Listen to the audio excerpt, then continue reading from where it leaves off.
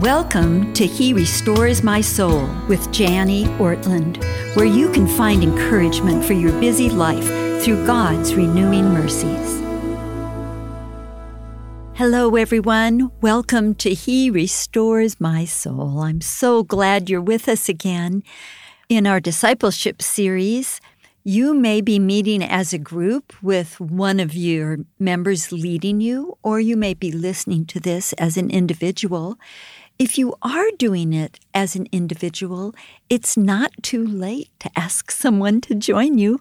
Maybe you have a friend who'd be willing to meet with you once a week and go through these assignments together and listen to the podcast together, interact together.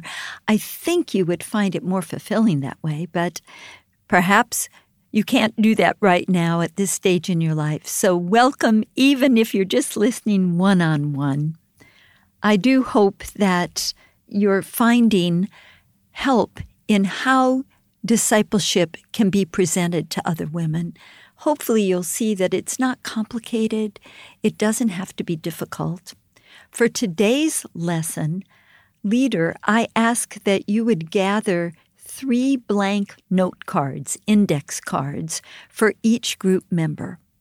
That will be part of their assignment as the podcast closes. So just feel free to turn off the podcast and gather 3 blank note cards for each group member. We're going to start our time together with worship by focusing our eyes and hearts on Jesus. In my discipleship group, we're learning a little song called Jesus Christ is Made to Me. It's a song from 1 Corinthians chapter 1, verse 30. Now, maybe you're learning a different hymn or praise chorus. Whatever it is, stop and sing it together. Start your meeting with song. Now, in my discipleship group, we're going through the words in 1 Corinthians chapter 1, verse 30, and talking about them during our worship time. We're going deeper into adoring Jesus, who he is, what he has done for us. We go into thanksgiving and praise of our mighty Lord. The word we're looking at today is righteousness. Jesus Christ is made to us righteousness. Now, what does this mean? Well, righteousness is a legal standing. It's being made right before God above. It can also mean right action and fair dealing. When we sin, we create a debt between ourselves and other men and women, or ourselves and God. Whenever we sin, we create debt. Left alone, my righteousness will always be insufficient for God's standard. As a group, or if you're listening individually, I want you to look up these Bible verses and read them. I'll list them, then you turn off the podcast and take some time reading them out loud.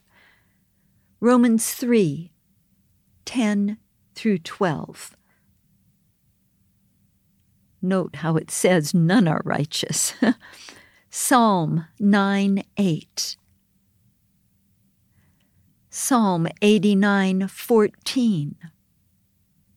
Philippians 3:8 and 9.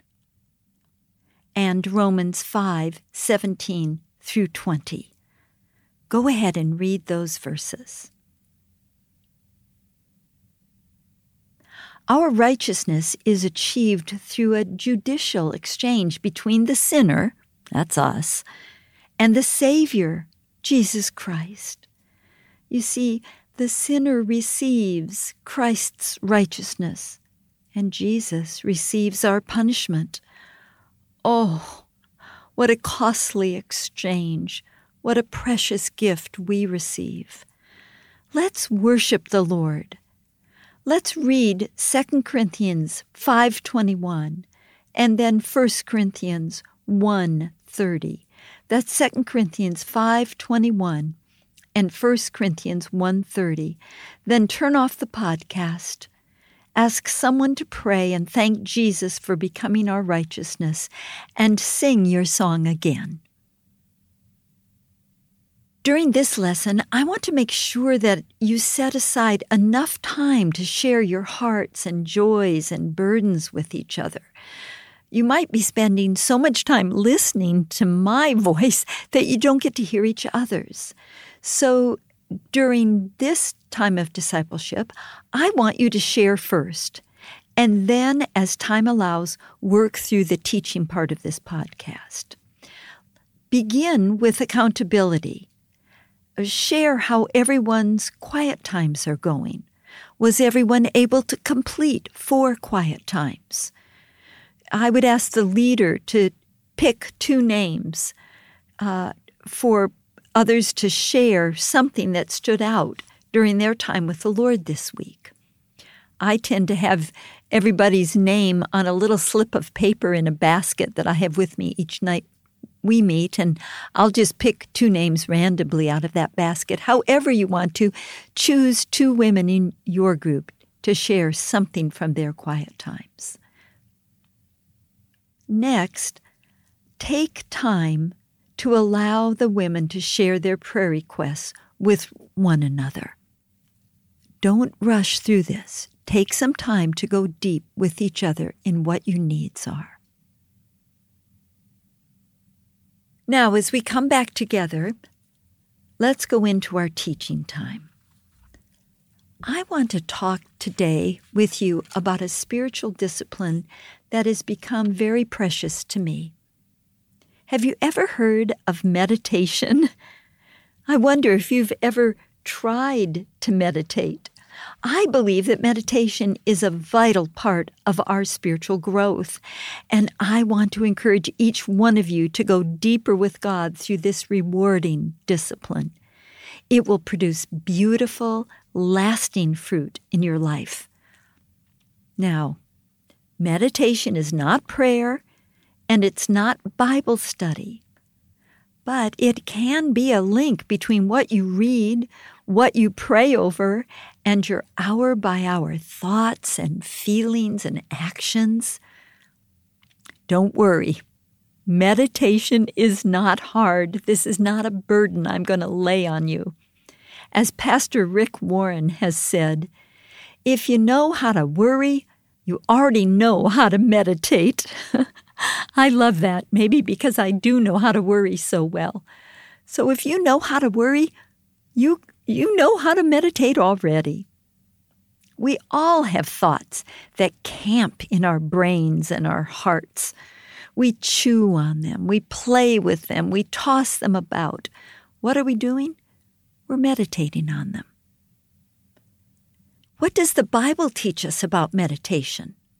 Well, the first thing it teaches us is that consistent meditation on God's sacred word can result in sweet benefits. Listen to these words from Joshua chapter 1, verse 8. This book of the law shall not depart from your mouth, but you shall meditate on it day and night, so that you may be careful to do according to all that is written in it. For then you will make your way prosperous, and then you will have good success. Psalm 1 talks about the person who meditates being blessed. Meditation will bring you blessings. That means the person who meditates on God's law will be happy. This is not indicating a superficial lightheartedness, but a deep, strong, and enduring sense of well-being, a true happiness, a true peace. There will be fruit and growth for the woman who meditates. Psalm 1 teaches us. She will become a person of substance and stability. Oh, consistent meditation on God's sacred word will result in sweet benefits, believe me. A second thing that the Bible teaches us about meditation is that there's an acceptable way to meditate, one that pleases our King, one that is motivated by a love for God's word. Psalm 19:14 puts it this way, Let the words of my mouth and the meditation of my heart be acceptable in your sight, O Lord, my rock and my redeemer. Or Psalm 104:34. May my meditation be pleasing to him, for I rejoice in the Lord. Finally, oh, how I love your law. It is my meditation all the day. Psalm 119:97. There is an acceptable way to meditate, one that pleases our King and is motivated by a love for God's Word. And then a third thing that the Bible teaches us about meditation is that meditation is an important tool to help us pass on our joy in the Lord to the coming generations. Psalm 145, verses 4 and 5 say it this way: One generation shall commend your works to another, and shall declare your mighty acts. On the glorious splendor of your majesty and on your wondrous works I will meditate. What will you have to commend to the coming generations? Hopefully a lot, because you've meditated on God's Word. Well, what does meditation look like? I've been talking to you about what the Bible teaches about it. Now, what does it look like in our individual lives? Pastor David Roper of Idaho Mountain Ministries says this: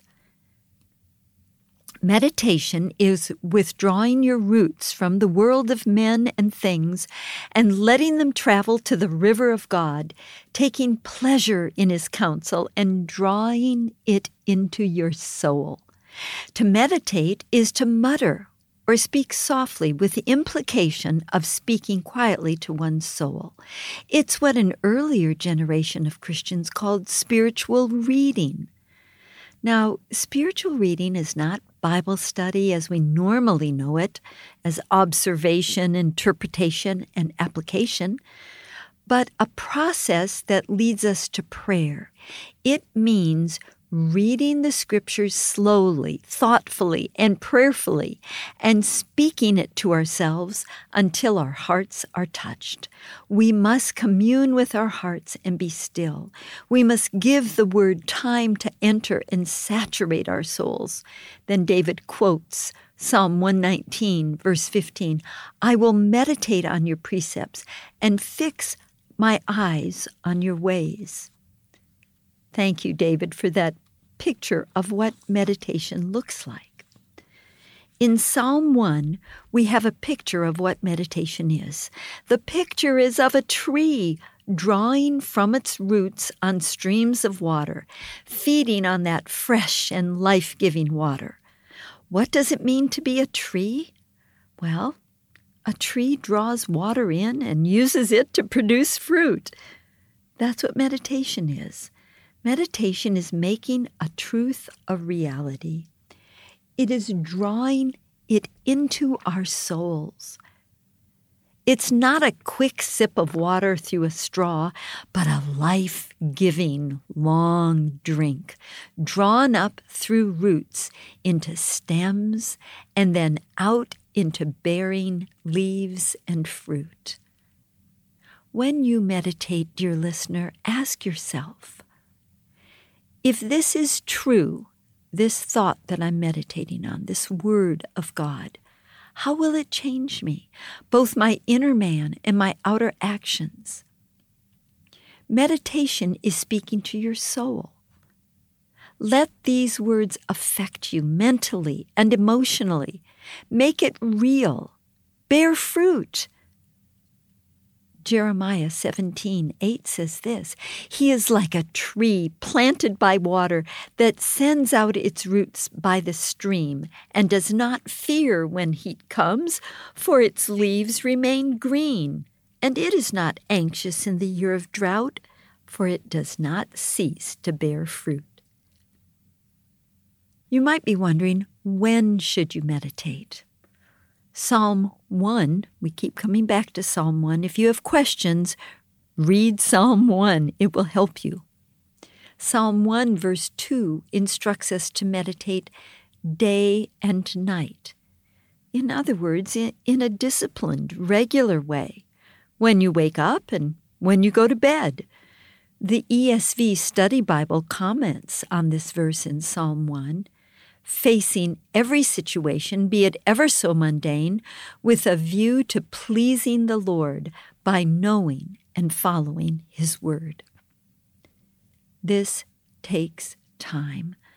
How fast do roots grow down into streams of water? I love how Charles Spurgeon put it. He says this: "You will not be able to extemporize good thinking unless you have been in the habit of thinking and feeding your mind with abundant and nourishing food. Store your minds very richly.